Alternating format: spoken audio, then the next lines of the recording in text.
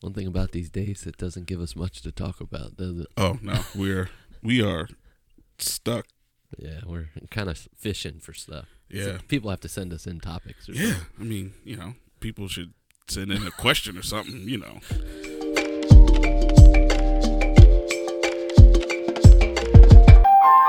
This is Truth Talks. Welcome back, everyone, to the Truth Talks podcast. I'm your host, Buddy Boone. With me today is the pastor of Belcroft Bible Church. His name is Matt White. How you doing today, sir? I'm hanging in there, buddy. Hanging in there. I'm hanging in there, man. These Yeah. are interesting times we live in. So sad to watch, but not surprising.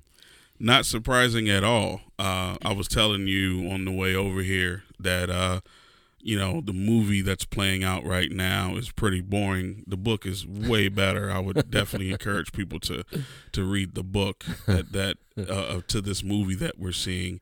And today we are actually going to, because the end of the movie is really good. Yeah. The end gives hope. Yeah, well, the book just gives you everything that you need to know. So, the book. See, the book. This is why the book is better than the movie. We'll start here and then we'll see where it goes.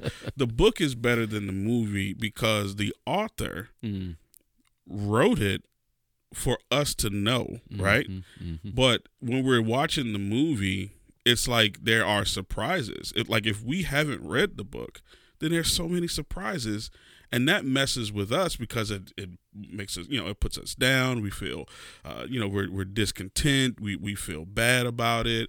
But if we read the book and study the book, then we know what the author intended, and it just makes our lives so much more purposeful because we know that there is a positive ending to this, and it also gives us what we're supposed to do. You know, sinful fear is a big deal right now, and the gospel of the Lord Jesus Christ and the perfect Word of God drives that out. Yeah, and that's the book that we're talking about, the perfect Word of God. If you want to know how perfect it is, read Psalm 19, and you'll get an idea of why it is perfect and how it is perfect. Enlightens the eyes, refreshes the soul, brings security to the heart. And I like the favorite part of that is sweeter than the honey and the honeycomb. That's the great part about it too. And it is. Well, what we're going to kind of flesh out today, I would say, is kind of just a continuation of the conversation that we had last time with Pastor George from Belcroft Bible Church. Sorry, Baltimore Bible Church. I do that every single time. It's okay. Yeah. So our sister. Yeah. BBC. So we are going to talk about that. We are going to also talk a little bit through some of the points that Matt has given or gave in his last sermon, which we've gotten some different type of feedback from that, which is great. We always want the feedback, but the biggest thing that we are looking for, and I am speaking for Matt right now, is I'm not scared to. The biggest thing is, was it true or not? And that is the question, and the answer is yes. It was biblical and it was true. So if we're going to answer a question before it is asked, that is the question that we're going to ask. Is it true? And the answer is yes. Oh, I just realized that I am controlling YouTube at home from my phone. So I need to close the app because Beverly is at home watching the sermon, and I just paused it and messed it up for her because I was controlling, because I was looking at YouTube when I was at home. Okay. Sorry, honey. That's good. Yeah. I'm apologizing well after the fact because she's not going to hear this until later if she listens. So here's the topic here's coming to kind of some of the points that I want to kind of flesh out, and these have been just things that have been on my mind. The first thing is I want to start off with the truth, and the sentence that I came up with, and this came from a conversation I had with one of the young ladies at our church. And she was very grateful for the podcast that we did around the Black Lives Matter, George Floyd murder, all of those things with Pastor Lawson. And my comment to her was simple and complex. It was this: I want you to critically think through the scriptures that were put out there, like we spoke through scripture. I want you to think about those things, because you as a young white lady would be very, very susceptible to the hatred that would be from these situations. And my basic thing was, the truth is what protects us. Because I see right now where we're in an age of, white people are supposed to apologize, black people are supposed to get reparations, all of this. A lot of people, a lot of white people, and when I say white people, I don't mean it in a negative way. I mean it like my white brothers and sisters in Christ that are, pursuing Christ. They will be extremely susceptible to the lies of the devil and the wiles of the devil, because of the fact that they feel bad. You may feel bad about what happens to black people when they might get pulled over more than you, and you feel bad. Matt, I want you to kind of speak to that and how white people should feel. I put it that way, and I'll let you answer that. I would say that and with the premise of the truth protecting us. Absolutely. So without question, I'm glad you asked that question. I think that's a good question, and I think it gets to an issue that I think is going to become, it already is, but it's going to become even more paramount practically in the church, especially for those who are not as personally involved or well versed with this. They're going to start to feel it and not know wait a minute, where's this coming from? Am I guilty of this? Am I supposed to bow down? Got a phone call from my mom today, who's a nurse at a pretty good sized hospital, and they were doing a whole photo op, and all the nurses, white nurses, were supposed to wear their white coats while the black nurses wore black shirts, and the white nurses were all supposed to kneel down and bow down before the black nurses with the black shirts, and it was all photo op for Black Lives Matter. I mean, that's at a hospital. You gotta be kidding me. No. And so, I mean, that's where this is going. Is this a private-owned or a public-owned hospital? No, it's WVU. It's a chain of West Virginia University hospitals. They're all doing it. They're all doing it. And, of course, my mom said, no, I will not do that. I said, good for you. But, I mean, that's where it's going. It's going to come to that, and it's going to continue to morph in so many ways, and it's really sad. But answering so much of that biblically, how does a person respond to that? Well, one is, as a believer, our identity is never driven by the color of our skin. It's never driven by our financial status. It's never driven by my cultural location. It's never driven by anything other than Christ, right? I'm a Christian, right? It means I'm a Christ follower. I'm a little Christ. I'm not an Asian Christian. I'm not an American Christian. I'm not a Russian Christian. I'm not a white Christian or a black Christian. I'm a Christian. That's what you see in the Bible, right? Yeah. And I was so comforted by this, because the Bible's clear. Galatians 3:28, very clear, talking about the reality of our unity in Christ, talking about in the gospel, right? Doesn't deny that there's not ethnicity. I'm not denying that. That's a conversation we can talk about. Ethnicity is biblical. Characterizing people based upon their cultural distinctives, of course, is reality. But who I am, where I find my worth, where I find my comfort, security, is only in one thing, Christ. And that's Paul's point in Galatians 3:28. There is neither slave nor free, right? There's neither male nor female. There's neither barbarian or Scythian. There's neither white or black in our culture. There's just one in Christ. Like that is, so I think you have to start there. You always start with your identity. Where is your identity? And this is not just a black-white thing. This is a male-female thing.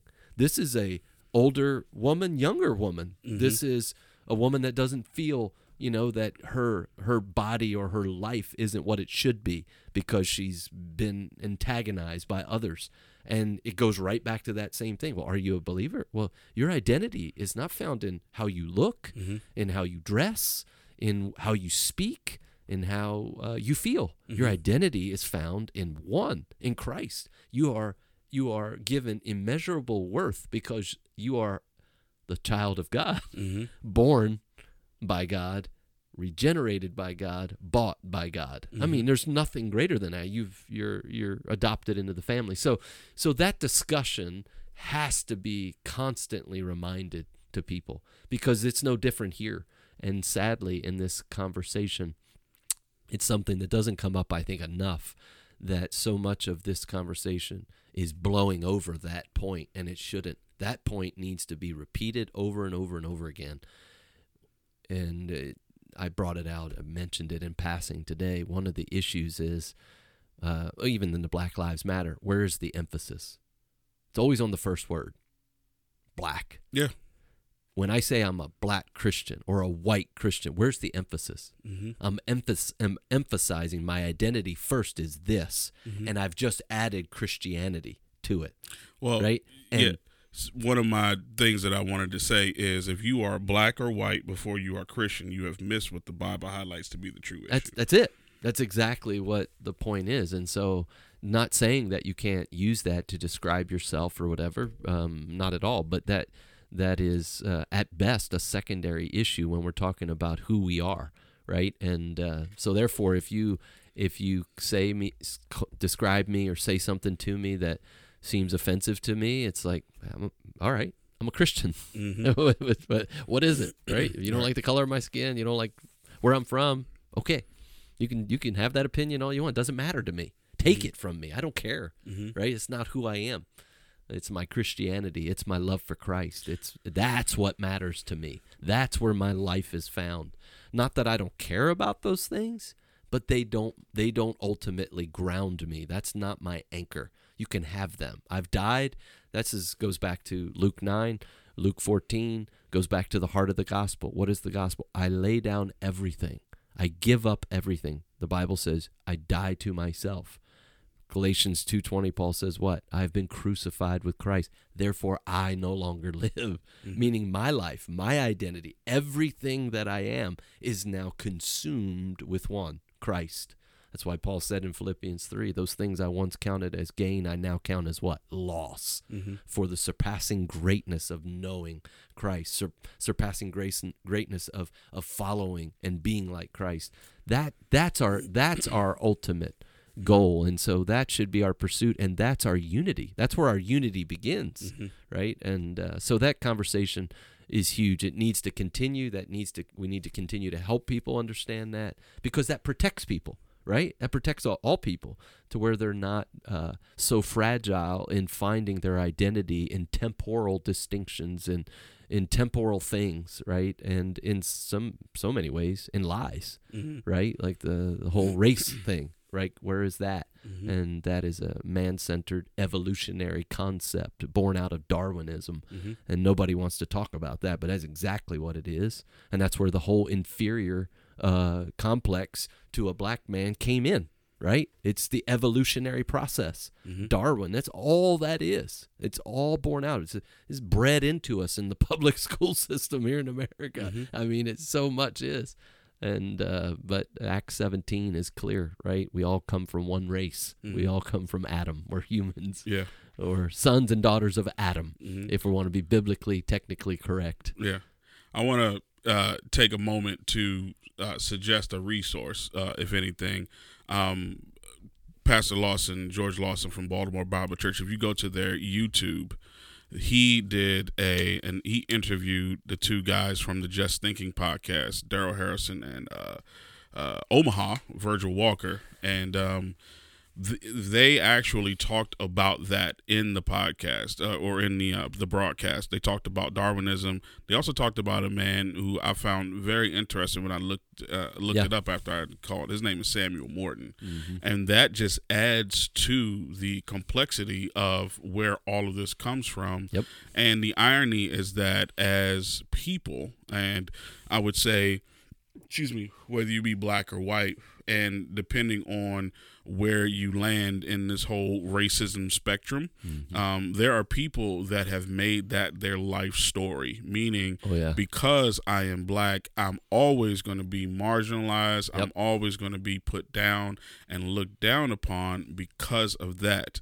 Now, that is your focus, and that basically proves the point that you just made of the black Christian versus the white Christian. That's it. That's exactly what it is. Yeah. And this also brings us to another point where we always try to put an adjective on justice. Exactly. Whether it be social justice, and we try to put an adjective on the gospel. Yep. It's the social gospel versus the gospel. So it's kind of like there is this narrative, this background narrative that wants to pull somebody else or someone else's ideas into Christianity. Yeah. And what that does is that literally takes it and gives it the opposite meaning. Yep. Because of the fact that it is not scripture. It's not Yep. scriptural. It's, Yep. it's nowhere found in the Bible that there are black Christians.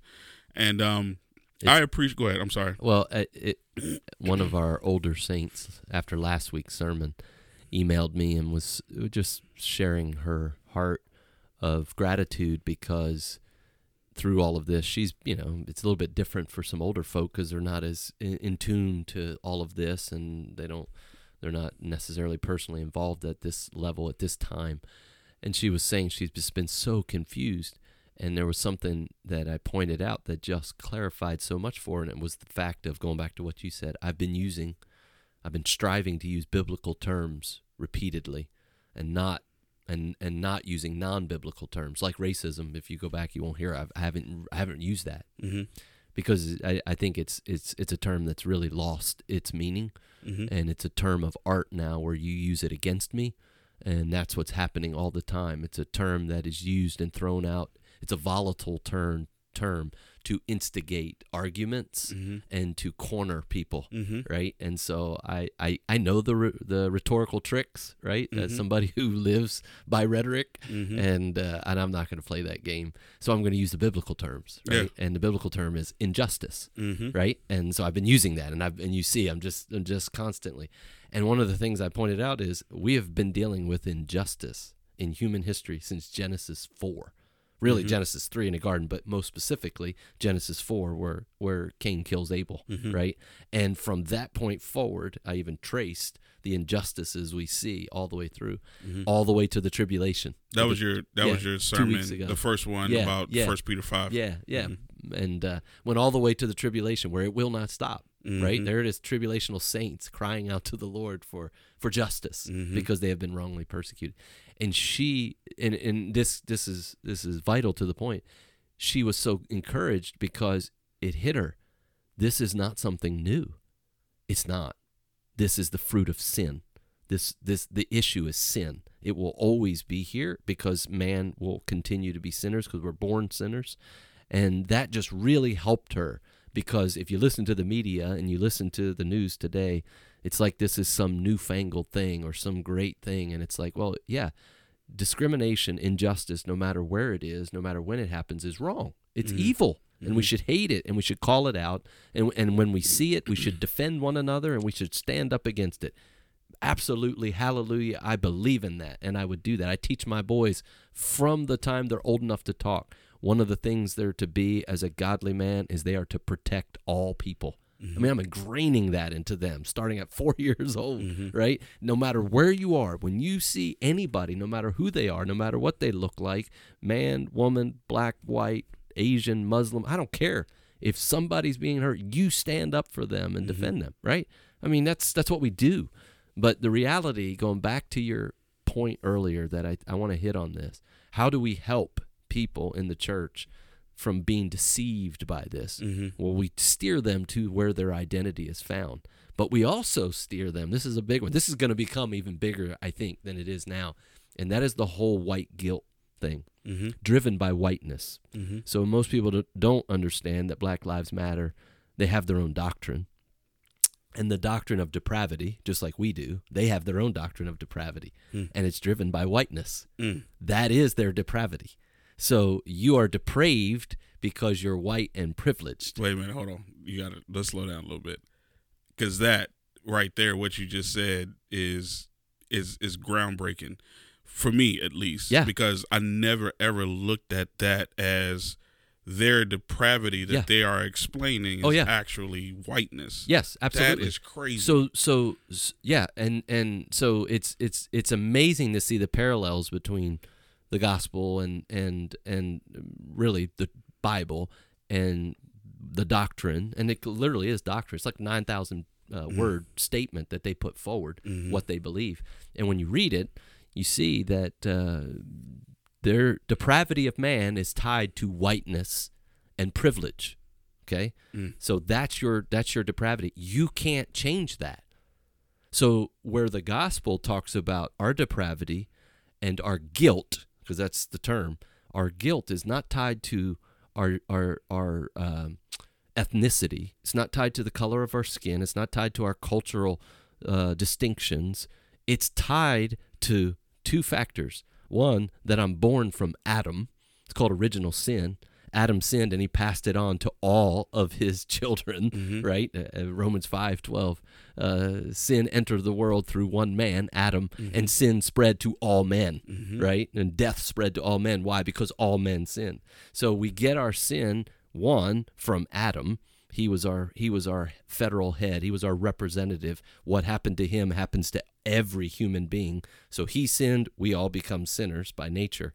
And then we're born with that sin nature, and immediately, what do? We sin. So it's a double guilt. I'm guilt because I'm in Adam, and I'm guilt because I prove it when I live my life. I sin by my own volition. So it's that's where my guilt comes from. And what's so important about that is because people are going to continue to be imposed, this imposition of guilt on me based upon my color of skin, based upon my cultural distinction, meaning if you're really depraved if you're a rich white person, right? You know, and so people are going to begin to feel this pseudo guilt, right? But it's important when they learn, no, I'm not guilty because I'm white. I'm guilty because I'm a human being, and I'm just like you, and we're both guilty. We're guilty in the eyes of God because we're in Adam. We're in Adam, and we prove we're in Adam because we're in sin. We live it. You're no different than me. So welcome to the party, pal. We're both guilty. And so that helps our people understand, because here's why. And it's part of their system. There's no hope for white people. In their system, there's no hope for privileged white people. There's none. There's no way to get out of your guilt. You're white. Sorry. You're depraved. There's no way to change it, right? Reparations and all of that, they call upon you to do, but you cannot change your state. But the gospel gives hope, because you're guilty before an almighty God, and yet it can all be changed by repentance and faith in the Lord Jesus Christ, and you get a new heart, and you get a new life, and you get hope, right? Yeah. And so it's so sad. So yeah, we got to keep teaching our people sound doctrine, because sound doctrine will always protect you from error. So in many ways, we don't need to understand and articulate all the fine truths of Black Lives Matter or anybody else, because it'll be somebody else after them, some other Gnostic system that comes onto the scene. We don't need to know all the finer points. What we really need to know is the gospel and scriptural truth. And as those become bedrocks in our life, they protect us from all error. Because then I can spot it. If I know the truth, I can spot error in a heartbeat. And but you're right. We're gonna have to protect our people, and that's kind of my passion. Yeah. Because this is really sad. As you were telling that, talking through that, I was reminded of a clip that I saw of this female that was what she would consider preaching. I don't want to call her a female pastor, but that's probably what she calls herself. She actually used the original sin in that sense. So she was basically saying that, and she asking the question, why is it that Christians can believe in the original sin of Adam, but they cannot believe in the original sin of the white man? Man, are you asking me? Because I'd love to answer that question. Because I can do it in about 2 seconds. I know you can. Let me finish. Sorry. He's riled up today, man. Yeah. He's riled up. This all started when he talked about sin on the last Wednesday night Bible study that we had. I saw it. Let me just say it. Very clear. Sin is the issue. Yeah. Sin is the problem. Yep. Sin is the greatest enemy. Sin is the world's worst tyrant. Sin is what you're seeing play out before your very eyes. Sin is your greatest problem, and your only answer is Christ. I mean, that's it. That's it. We're missing it.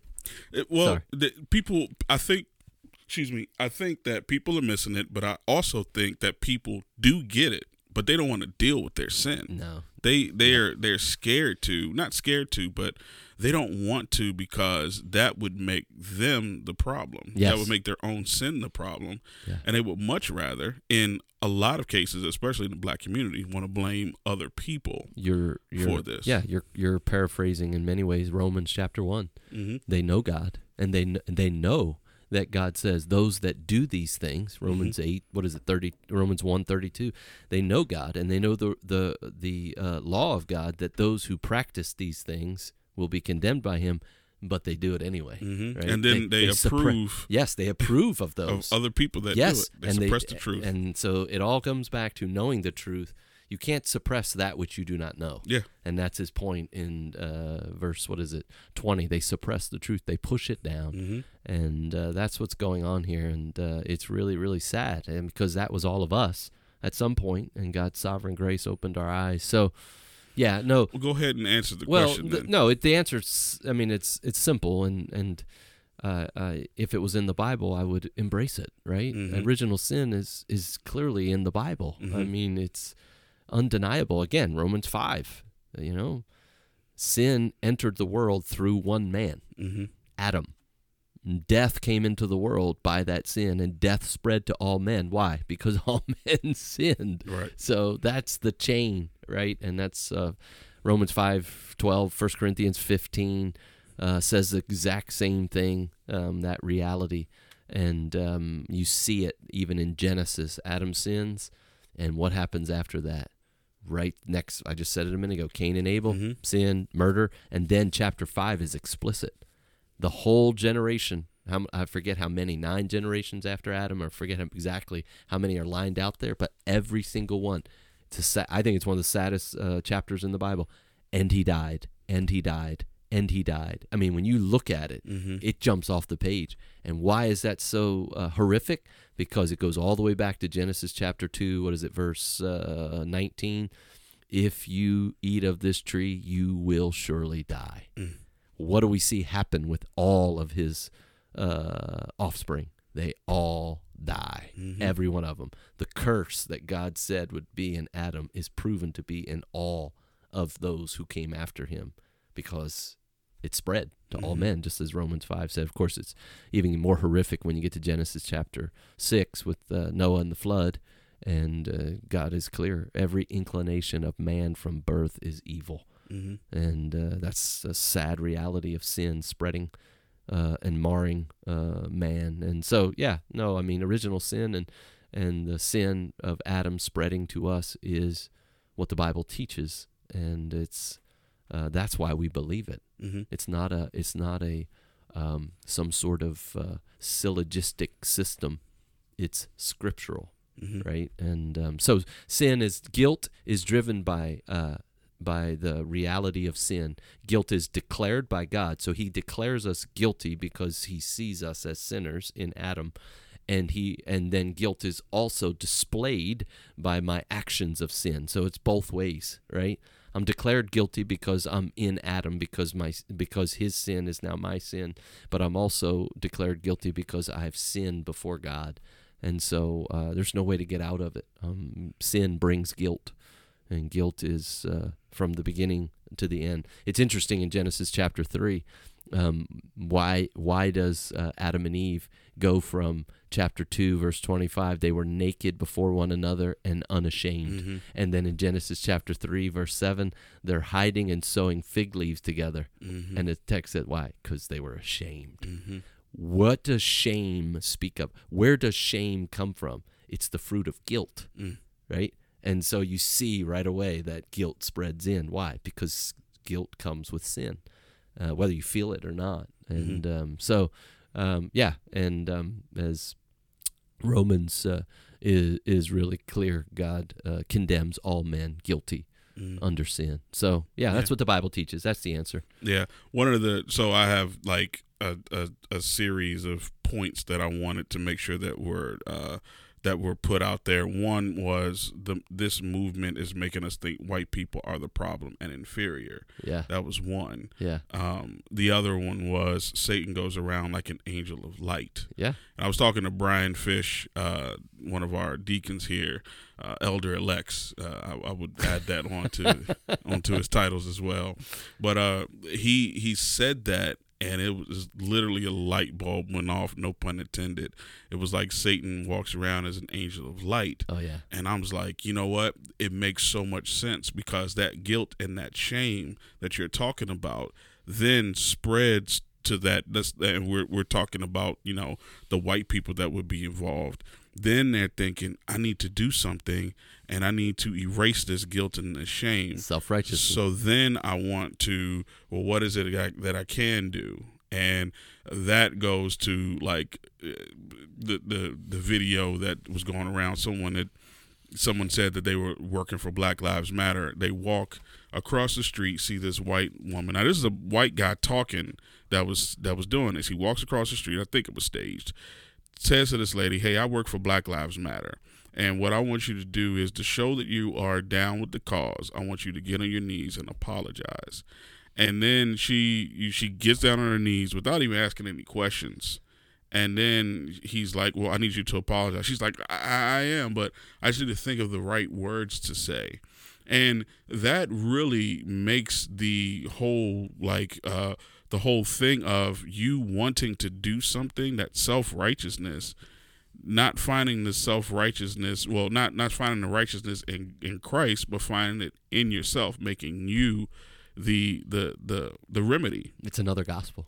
It's a completely different gospel. It's exactly what it is. Mm-hmm. And what does the text say? Galatians chapter 1, verse 9. Wait a minute. Let me pull it up, because you don't have your glasses, man. Yeah. Verse 8. But even if we or an angel from heaven should preach to you a gospel contrary to the one we preach to you, let him be accursed. I mean, it's what it is. It's another gospel, and it's a cursed gospel. Yeah. Because it will only condemn. It will not save, and it feeds off of what is natural within all of us, and that is to be our own heroes and to fix our own plight, and that, of course, is the pride that's within all of us, and every other gospel is built on that. Mm-hmm. And so, yeah, I mean, that's driving so much of this. And yes, starting, I think, probably next week, I'll be talking about the fact that Satan is so much behind all of this, mm-hmm. and you can see it, and we need to be wise enough to recognize that and call it for what it is, and you can see his fingerprints all over this, and so it's really, really sad, and yet again, not surprising. Yeah, he's been doing this from the beginning, and so back to that reality of white guilt. There's no guilt in anything external. The guilt comes from that which is internal. It's your heart. Yeah. And so at the end of the day, the Bible again is clear. Yeah. It's not what goes into a man that defiles him. It's what comes out, right? Mm-hmm. It's nothing on the outside is the problem. It's what's on the inside. Mm-hmm. So it has nothing to do with anything you can see, right? It has everything to do with who I am. Mm-hmm. I am guilty because I'm a sinner to the core. Yeah. And I need a new heart. I need a new life. I need regeneration. So, yeah. The irony, and you said it in a way that I've never really thought about before, the irony of the way that, the Black Lives Matter movement is set up is that they literally have, and you can go to their website, they have a What We Believe page. And we were talking about this off mic, that when you look at a lot of churches, they have a statement of faith or a statement of purpose. And if you literally and I did it just now, just so you all aren't thinking I'm, pulling your leg. It said, I just Googled Black Lives Matter, and the website comes up, and then in Google you see it says What We Believe. Mm-hmm. And then it's about BLM. And then it says her story. Mm-hmm. It doesn't say history. Yeah. It says her story. If you go into what they believe, this is what I want a lot of people to realize and see what's going on. Churches do this all the time. They have a page that says what we believe. Not sometimes, like you were saying, it's shorter than what they actually have, but it's we this, we that, we acknowledge, we work for, we intentionally build, we are unapologetically black, we are ourselves, we are guided by, we make space for these type of statements are like solid statements on what they and where they stand and where their platform is. Mm-hmm. Now here is the rub. The rub is some Christians that look at this whole movement don't have that for themselves. Mm-hmm. So instead of them saying who they are and knowing who they are in Christ, mm-hmm. they are very easily pulled in to what they believe. Yeah. And I've had literally personal friends that have looked at this and said, I don't see a problem. Yeah. Now, it talks about transgenderism. Mm-hmm. It talks about lesbian. It doesn't say anything about it. And I said to Matt, I don't see anything, like they say things specific to black women, mm-hmm. but nothing towards black men. Mm-hmm. Only thing is indirect is transgender women, mm-hmm. or I don't know how they look at it, whether it's transgender men. That's the only thing that would be, halfway remote there. Yeah, you want to know why? Why is that? You want to know why that is? There's actually multiple reasons, but one in particular is because if you keep reading, you'll see there where they are emphatic that they want to tear down the nuclear family. Mm-hmm. They want to destroy it. They want to relabel it. They want to redefine it. And the nuclear family, whether white or black or any culture, has always been driven by male headship, male leadership, mm-hmm. a father in the home. Where did that come from? The Bible, right? Mm-hmm. And so they are adamant that they want to destroy that. And one of the ways they will destroy it, and they're seeking to destroy it, is to remove the man from existence, mm-hmm. right? In the sense of it doesn't matter, right? And you're literally taking away part of his design by God is to lead his family, protect his family, mm-hmm. guide his family. And it's another reason why the movement is anti-biblical, it's anti-Christian, it's anti-Christ, because it's taking away one of the major institutions that God designed for the world was and is the family. Mm-hmm. And they are totally redefining it, which, again, Satan takes everything God does, and it's one of his trademarks, and tries to rework it, and you see that. So, but here's also the irony, and I I speak on behalf of all the people with darker skin that grew up in neighborhoods with people with darker skin. I would honestly say, and when I say honestly say, I say this with sincerity and with experience, that the issue is that there are, I would say, besides sin, if you're talking socially, the biggest problem in the black community is fatherlessness. Sure. That is one of the biggest issues, mm-hmm. Besides the fact that they need the gospel and they need their sins, accounted for, definitely the fact that there are a lot less fathers in the black community than any other community. I don't care if you're white, Latino, yep. whatever. Yep. That is one of the biggest issues. Mm-hmm. Now, the irony is that this Black Lives Matter movement literally says we disrupt the Western prescribed nuclear family. Mm-hmm. In essence, the Western prescribed nuclear family is already disrupted. Yeah. And you see where we are. Yep. So I don't understand why, if it's irrational. It's completely irrational. Because that's what sin is. Yeah, and then what it does is it adds to the fact that they want the whole thing to be the black family to be a community risen, like the village, to be raised. Yeah.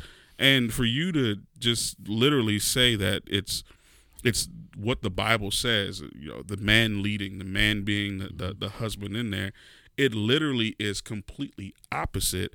And I feel like I've said completely opposite like 4 or 5 times in this entire podcast, because if people just listen and open their eyes and pay attention and compare this to Scripture, you'll see it so much that it's completely opposite. It's upside down. That's what Satan does. Right being wrong and wrong being right. That's exactly what they're doing here. Calling evil good and good evil. Yeah, and so that was. Go ahead. You want to answer that? Go ahead. Yeah, you're exactly right. The reality of fatherlessness is absentee fathers, and all of that is a disaster. And again, not that it's any better in other groups, including white families, but it doesn't matter. We're not comparing that. We're talking about what God says. What He's intended. It's about the truth, right? It's about Scripture, and God designed the family to be. I mean, it's the first institution He created. It's for the establishment of society. It's for the propagation of society. It's for the security of society. Is a stable family, and when the family breaks down, I mean, so. I don't know if it'll do it next week or the week after, but I'm going to talk about the 4 institutions that restrain evil that God designed, right? The conscience, right? The family, the government, and the church, right? So the conscience of man is completely overrode, right? It just snowballed because of man's sin and because of the world in which we live. It just totally covered. It's silent. It's done. So that restraint has been lifted. The next is parents, right? And parents, what is their duty? To restrain evil that is born into their home and to teach. That's why they discipline. That's why they instruct. What have I said? You've heard me say it 100 times. You never have to teach a child to do bad. They come into the world naturally, right, as sinners. So somebody has to teach them how to do good. Whose job is that? The father and the mother, right? So God establishes that to begin shepherding these little atoms, these little sinners, to come to Christ. That's the father and mother's job. Take that out of the equation. What do you have left? What is the next institution that God designed? Government. The government. And in particular, what is the boots on the ground government that has to deal with that? Police. The police. Now you're dealing with a society that whose conscience has been seared and shut down, whose family has been disrupted. Now police, who were never ever designed by God as a government institution to raise people, but now they're put in the place to act as conscience and as parents. It's a disaster waiting to happen. Now, do what Black Lives Matter wants and take the police out of the equation. Who do you have left? The church. Well, we know where they are, and by and large, they're done. So this thing is disintegrating before our eyes, and that's why we read the book, and we know how the end will happen, so we don't get discouraged. Yo, it's funny. Jeff Durbin, pastor, I don't agree with everything that he is, or his method, I would say. He is biblical, but I don't agree with his method sometimes. Yeah. He said something that I think is really, really good. He said, trying to change society instead of changing hearts is like rearranging furniture in a burning house. Yeah.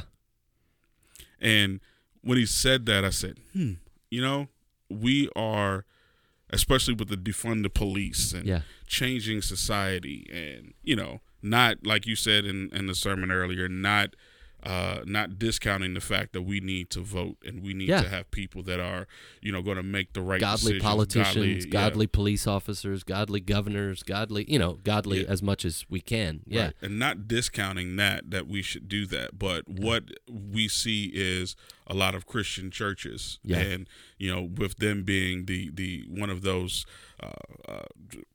barriers or restraints of conscience, what we see them doing is literally taking up torches and pitchforks and going to the government and saying, we want change, we want it now. And I'm like, well, you definitely can get in your pulpit and you definitely can get into your own community and bring that change, but it's not coming from you, it's coming through the scripture that you show people. Exactly. Like that is, it's insane that you are looking to other people for exactly what you're supposed to be doing. Literally told to go and make disciples. You are asking somebody else to do your job. Listen, history shows what happens when the church tries to run the state, and that's not good. No. People die. Yeah. innocent people die. Are you talking about The Crusades and the Reformation Yeah. and all throughout history. Anytime the church tried to take on the role of God, the God-ordained role of government, which God ordained for government, not for the church. Anytime in history that happened, it wasn't good, because that's not our role. We have jurisdiction in the church, not in the state. That's the government's role. But again, go back to the analogy I was using earlier. The conscience is shut down. The family is shut down. Once the government shuts down, like it's starting to happen, then the church tries. It tries to go into that role and fulfill that role, which it shouldn't, but it tries anyway. That's what's happening now. And it's like, just like the police trying to fulfill the role of mom and dad is not going to work. You can't do it. You can't be both. So the church trying to go in and fulfill that role and bring the laws and adjudicate the cases, it's not going to work. And that's why we preach the word and we work on the hearts of men according to the word of God, by the Spirit of God, to the glory of God. And that's it. That's the call. That's the hope. And that's our mission. And it's interesting. We need discernment. We need biblical discernment. James chapter 3 is very clear. We need wisdom, and the worldly wisdom that we are seeing before us, James says, is earthly. It's demonic. It's unreasonable. You were talking a minute ago about the illogical, irrational nature of this whole system. And anytime something's driven by man or what James calls earthly wisdom, it's always irrational. It lacks reason. All right, so we have to stop here. There is another part 2 to this. So what I'm going to do for you all is stop here and give you all everything else next time. What I want to do, Matt, if you could help me out, is a couple of resources that I want to throw at you. First, what you can do is listen to our previous podcast, which is the pastoral conversation about George Floyd. That was with myself, Pastor Matt, and George Lawson. Then George Lawson actually did another podcast / YouTube with the men from Just Thinking podcast, Daryl Harrison and Virgil Walker. I would highly, also encourage you to go to the Just Thinking podcast. It's on all the platforms. They did a podcast specifically talking about George Floyd. I would definitely recommend that. Matt, you sent me one. It's called The Pastor's Soapbox. Yeah, Seymour Helliger. Seymour Helliger is his name. Yep, pastor. The name of it is Long Beach, California. Okay. Racism and Reconciliation as Excellent. well. I would highly recommend that. And here's why I would highly recommend that. He speaks on this entire subject from a completely different angle, but it's all biblical and it all points to the same thing. Like I said, we're all speaking from the same script, so it's all going to be the same. Yeah. But when I listen to that, and I've listened to all the resources that I'm telling you, like, it was a completely different, eye-opening thing that was it was amazing. And specifically listen to the part where he talks about the color of one's skin definitely can become idolatry and idolatrous, I would say. Yeah. But listen to that. That is a really good podcast. Another one I want to recommend is one by a gentleman named Pastor Gabriel Hughes. His the name of his podcast is When We Understand the Text, or What WWUTT. He's a pastor out of Junction City, Kansas. And he did a question and answer a couple of weeks ago on Friday that spoke to this whole thing. And he has clips of another pastor, Vodi Bakum, talking on a panel about these subjects. But this actual question and answer was from 6 years ago, 2014. Yep. That shows you just how long this conversation has been going. But also, Vodi Bakum was by himself in where he stood on all of these subjects, and he was the only one that I would consider biblical on that panel. Also, if you go and look at a few, one is Racial Reconciliation by Vodi Bakum. Another one is he brings out this term called ethnic Gnosticism, and he unpacks that entire thing. Yep. These are amazing resources, but even more than all of these, I would definitely recommend you read the entire book of Jude, which isn't that long. Yeah. Read the book of Jude and also read the entire book of Titus. It really talks about a lot of what authority should look like in the church. I would say First Peter would be another book that you should read. Yep. You have anything else, Matt, that according to, on this subject? Romans 13 is so helpful. Romans 1 as well. Yep. But First Peter is so clear on how do you deal with injustice. And it's really, really obvious. So it's so helpful. Yeah, that's good. So thanks a lot. We are going to end here, and part 2 will be coming up in a little bit here. But here is the gospel of Jesus Christ. This is the gospel of Jesus Christ. The biblical gospel starts with God. Out of nothing, God made everything, including you and me, to bring himself much pleasure. His purpose for us as humanity was to love, obey, and enjoy him perfectly. Instead of this, man has sinned against our loving Creator and acted in rebellion. Since God is good and just, he must punish sin that deserves eternal, conscious punishment under God's wrath in hell. But God, being merciful, loving, and gracious, had a plan to punish sin, and so be a just judge, and yet forgive sinners, and so display mercy, by sending his own Son, Jesus Christ, the co-equal and co-eternal Son of God, to take on human flesh, fulfilling his perfect requirements in the place of sinners, loving, obeying, and enjoying him perfectly. Furthermore, Jesus bore the full wrath of God upon the cross, and he satisfied the eternal anger of God, standing in the place of sinners, though he was himself perfectly sinless. God showed his acceptance of Christ's sacrifice by raising Jesus from the dead after 3 days in the grave. Now Jesus commands everyone, everywhere, to repent, turn from their sin, and believe, trust in him. This is the glorious transaction. God then charges Christ's perfection to the sinner, and no longer views him as an enemy, but instead an adopted son and daughters covered in the perfect righteousness of his Son. We can now have peace with God and have eternal life with him forever. It's true for every person in every culture, in every place, in every language through all time. So our response to this good news is repentance and faith. Dear hearer, behold, now is the accepted time. Behold, now is the day of salvation. Turn from your sins, believe in the Lord Jesus Christ, and this day be reconciled to God.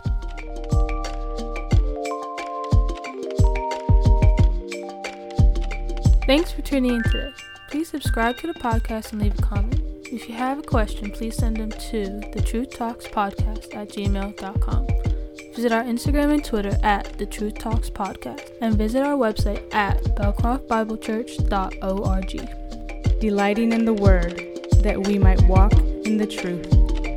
A ministry of Belcroft Bible Church.